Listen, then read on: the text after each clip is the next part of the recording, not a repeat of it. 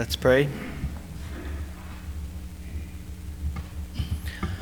Lord God, we do again ask you to help us to take in your word, Lord, to not only hear it, but, Lord, apply it to our hearts, Lord, by your Holy Spirit, that you bring it back to us, Lord, during the week, Lord. This is what it's all about, your words, abiding in you and having your words abide in us, Lord.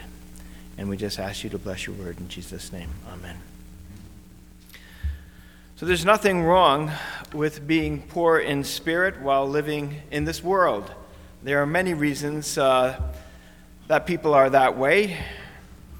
And Jesus himself, of course, as Alia read, was a man of sorrows, acquainted with grief.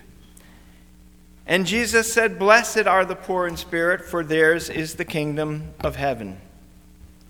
When I consider poor in spirit, what I consider poor in spirit in the natural, I see it as feeling down and even depressed. And that comes from different sources, of course. Those things come from not being able to have what you want to have. They come from chemical imbalances in our bodies. They come from illnesses and from anxiety. And all can lead to despair from a sense of hopelessness if we're not careful to give it all back to God. We want to have hope.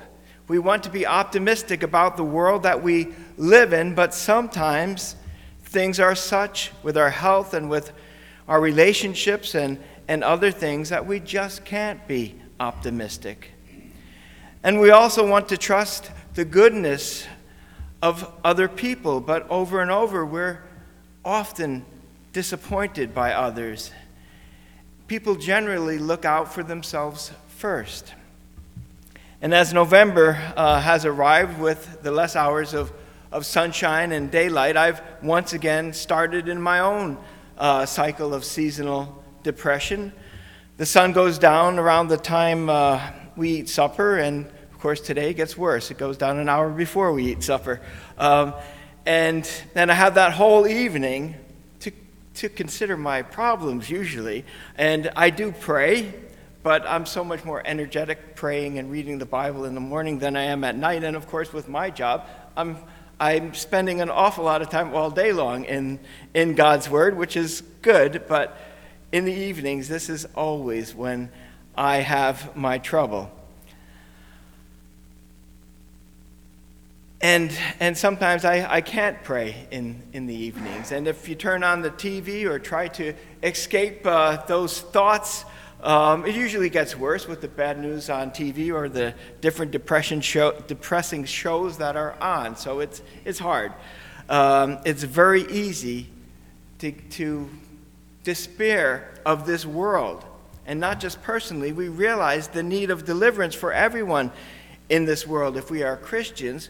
But the majority of people are hopeless, and even those who are deceived and still have hope in themselves or hope in other people, we realize their need as well.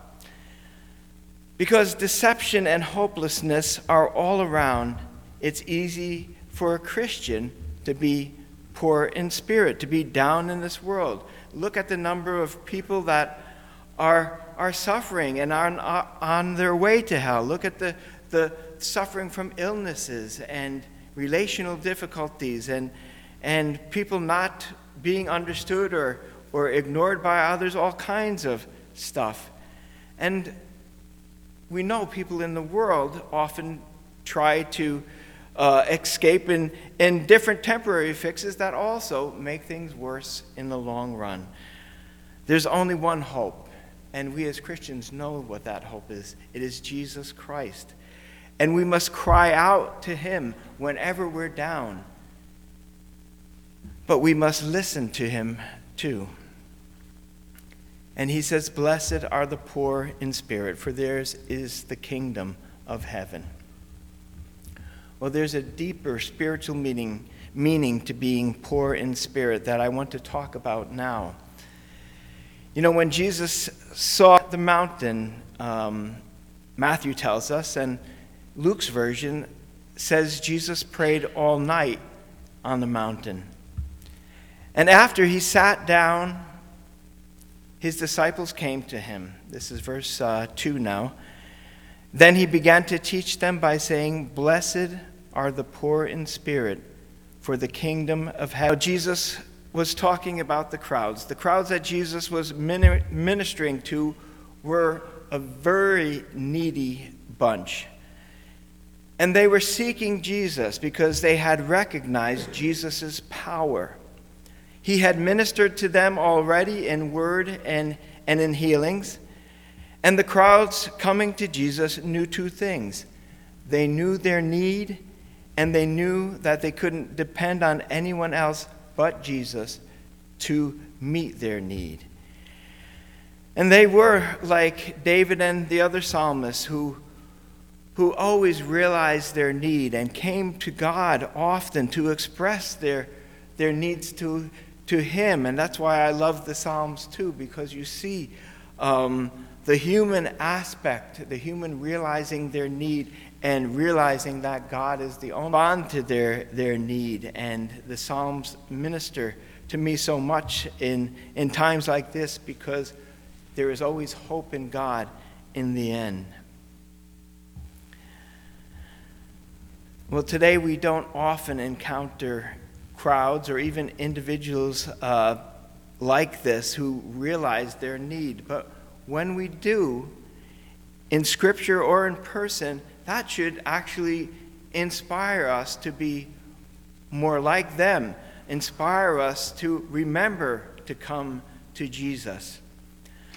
Jesus loves when we realize and acknowledge our needs before him and acknowledge our needs for him. He wants us to acknowledge our dependence upon him. And he has resources available for us that we are sometimes completely unaware of.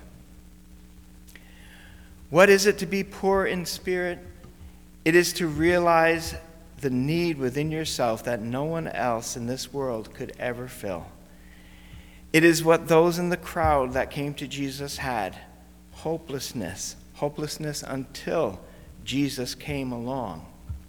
Poor in spirit is simply realizing the vastness of your need beyond your means, beyond anyone's means but God's.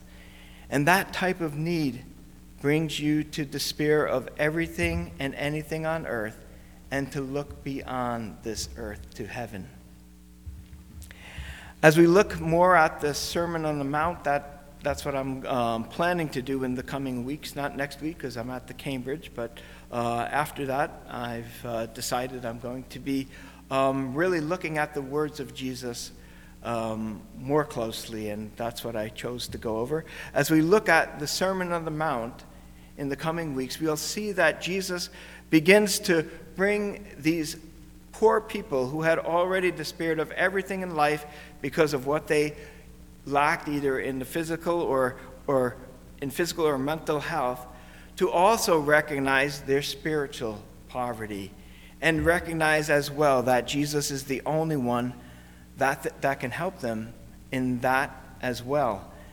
And what Jesus will teach them in this sermon is the hopelessness of improving themselves, of improving their own standing with God by anything that they could ever do themselves.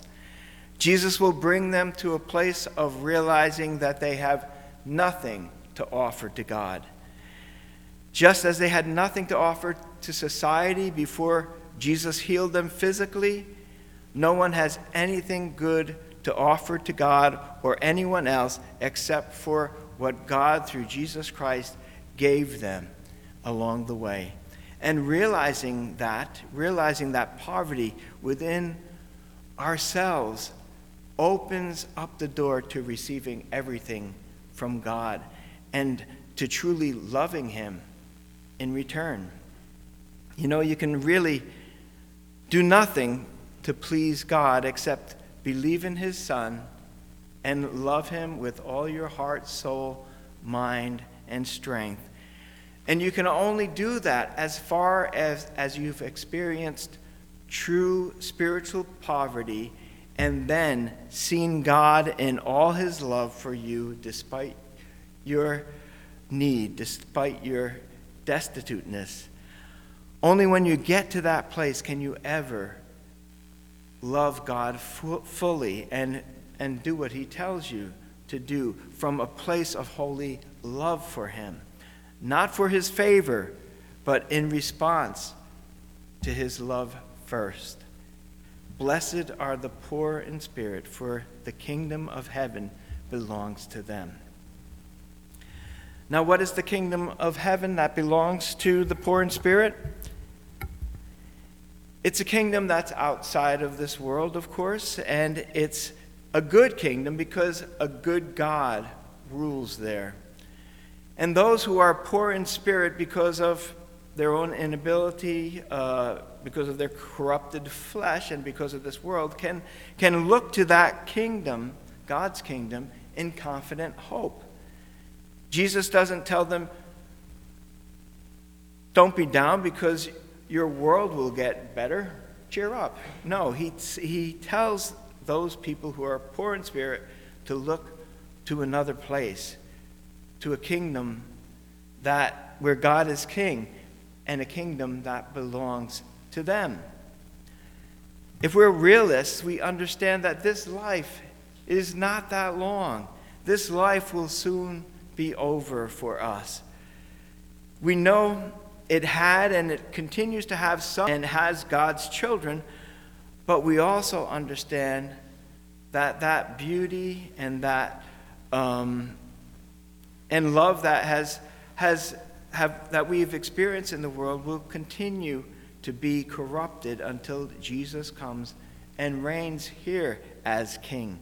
So there's really no hope in this world outside of Jesus until he brings our world into God's kingdom, actually. The literal translation of this verse that we are looking at says this: Blessed are the poor in spirit, because the kingdom of heaven is made up of them.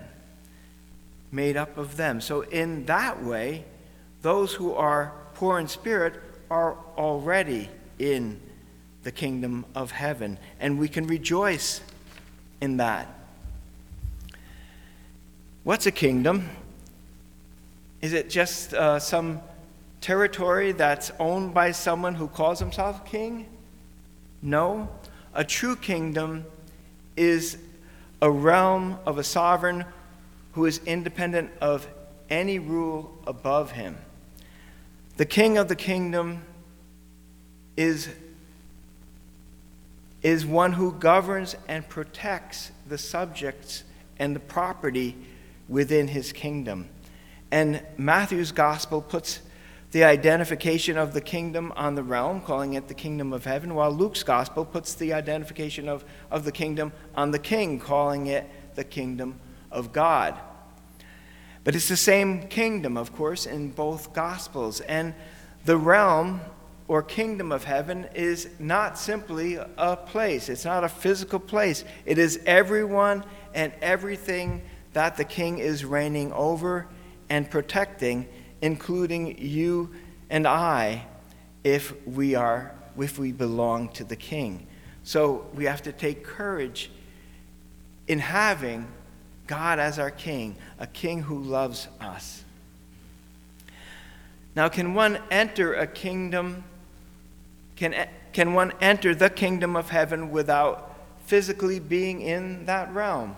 Yes, I guess I answered that already. If the king has invited you in and you swear allegiance to the king, you are admitted to his kingdom and you become a subject of the king. You are under his authority and under his protection, even while you are physically living within another realm or jurisdiction. But the jurisdiction of the realm that you are living in, of course, may oppose you and your king. And it may impose its authority over you, which may limit your king's ability to to protect you in the same way he would in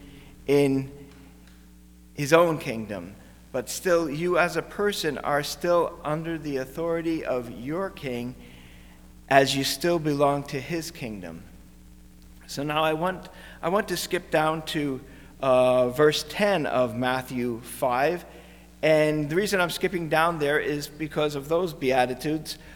They're the ones that the kingdom of heaven, those are the ones that the kingdom of heaven belong to.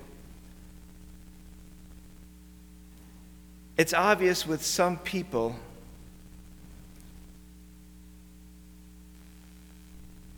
no, I lost my place here. And not so much with others what kingdom they identify with. Now, we can think about our own country here. What do we identify more with the kingdom of heaven or with Canada first? In the former days, there was never this problem really as much as there is now. When Canada was a dominion under God, when Canada saw God as master, the two didn't conflict with one another.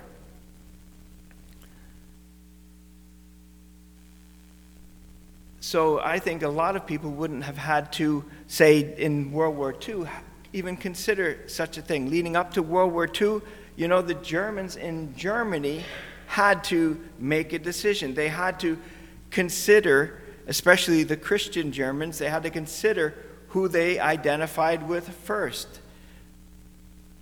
Country or God, who they were willing to lay their lives down for. And we can think of Dietrich Bonhoeffer and the choice that he made. But Canadians did not have to do that because Canada was a dominion under God, and serving God and serving country were one and the same. That's no longer the way it is now.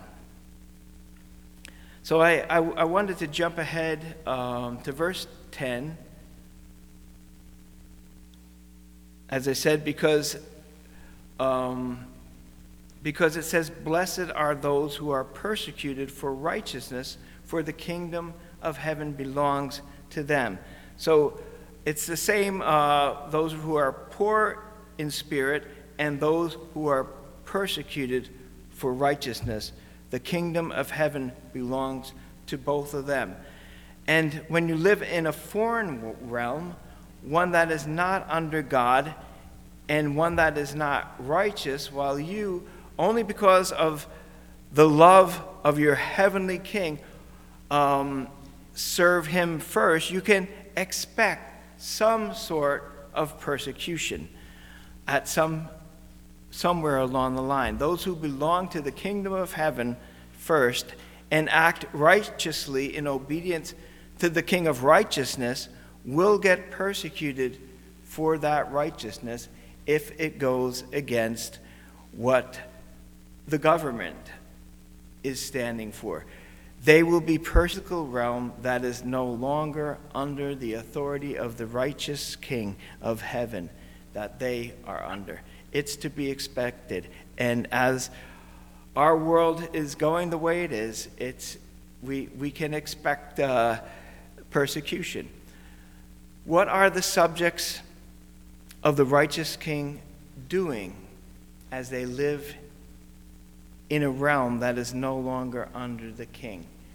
What are we doing as Christians when we live in this world and when we stand for things that the majority of the governing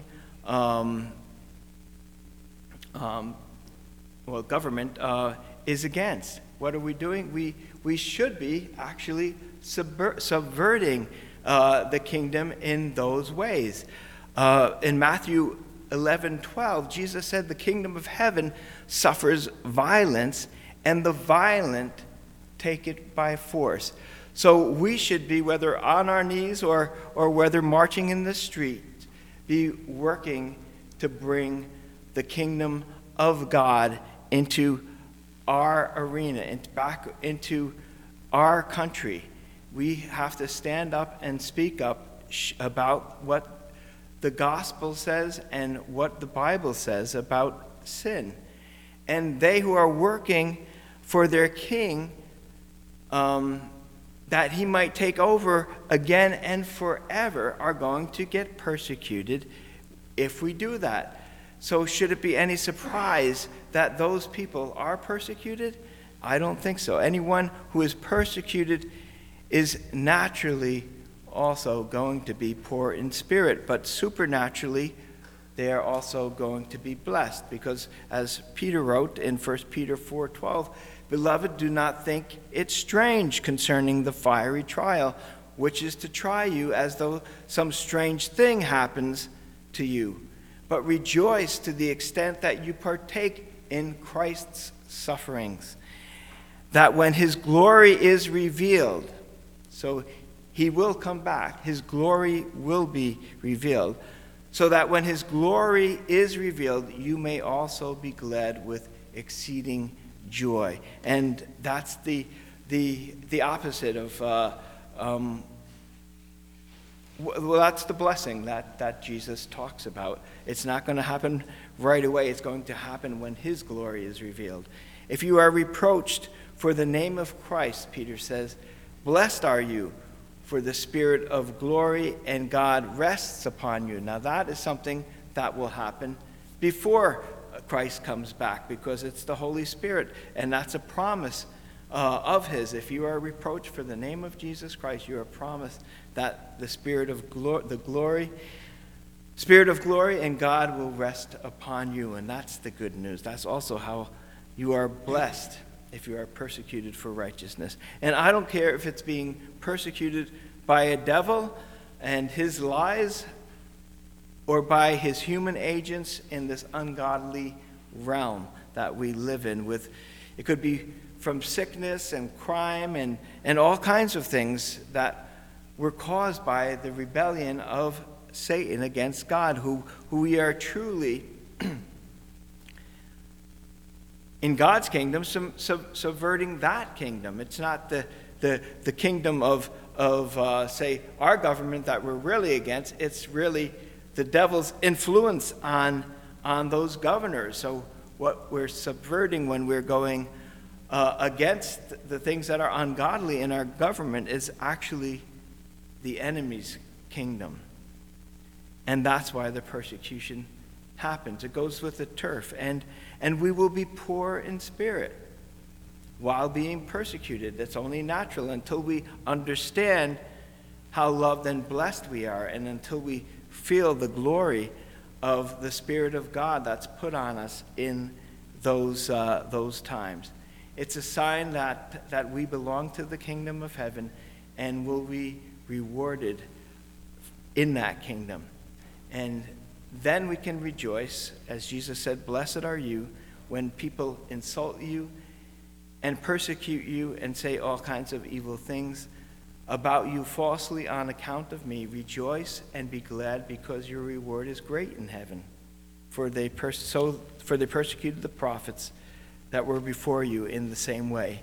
Now, you might be wondering why I'm saying this. I really haven't really felt any personal persecution at the level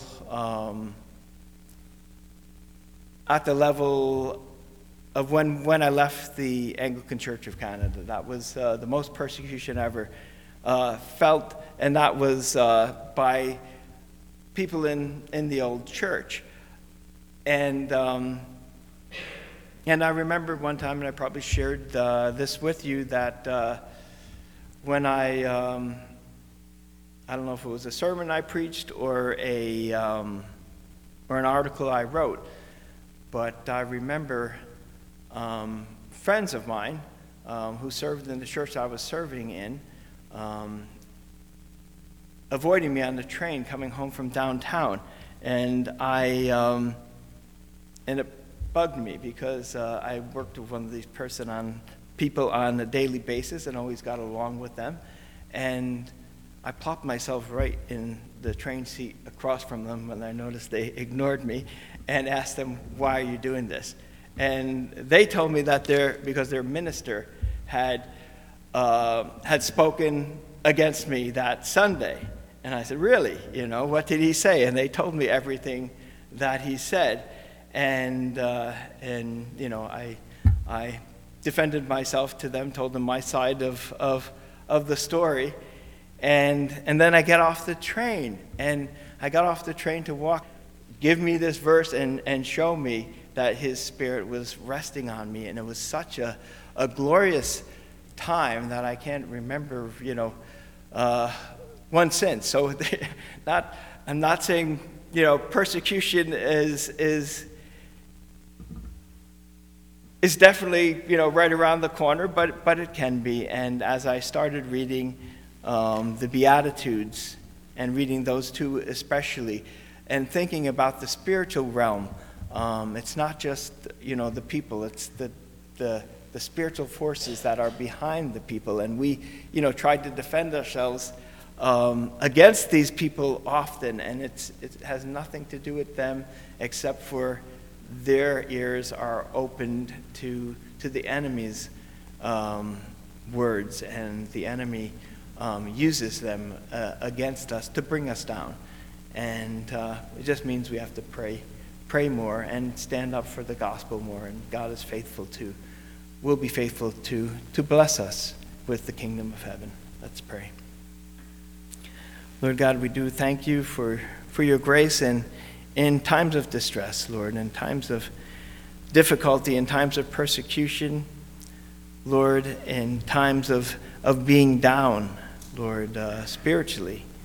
Lord, thank you that you won't let us stay there, and you always give us hope in your gospel. You always give us hope in the sun coming up the next day, Lord. And Lord, I thank you so much for the encouragers that I have in this community too, that you have given me to stand, come alongside of me in times, people that I'm not afraid to express my feelings to, and that who also share their feelings, Lord. And Lord, we know that this is what your family is all about, Lord, that you use us, Lord, for encouraging one another by your Spirit, especially when we are together and when we are open and honest to each other, Lord, and even confess our sins to one another. You are faithful, Lord, to us, Lord, to forgive our sins and to heal us in those times, as your word says. Thank you for your body. Thank you for the fellowship that we have with one another and with you. And thank you for your word today. In Jesus' name, amen.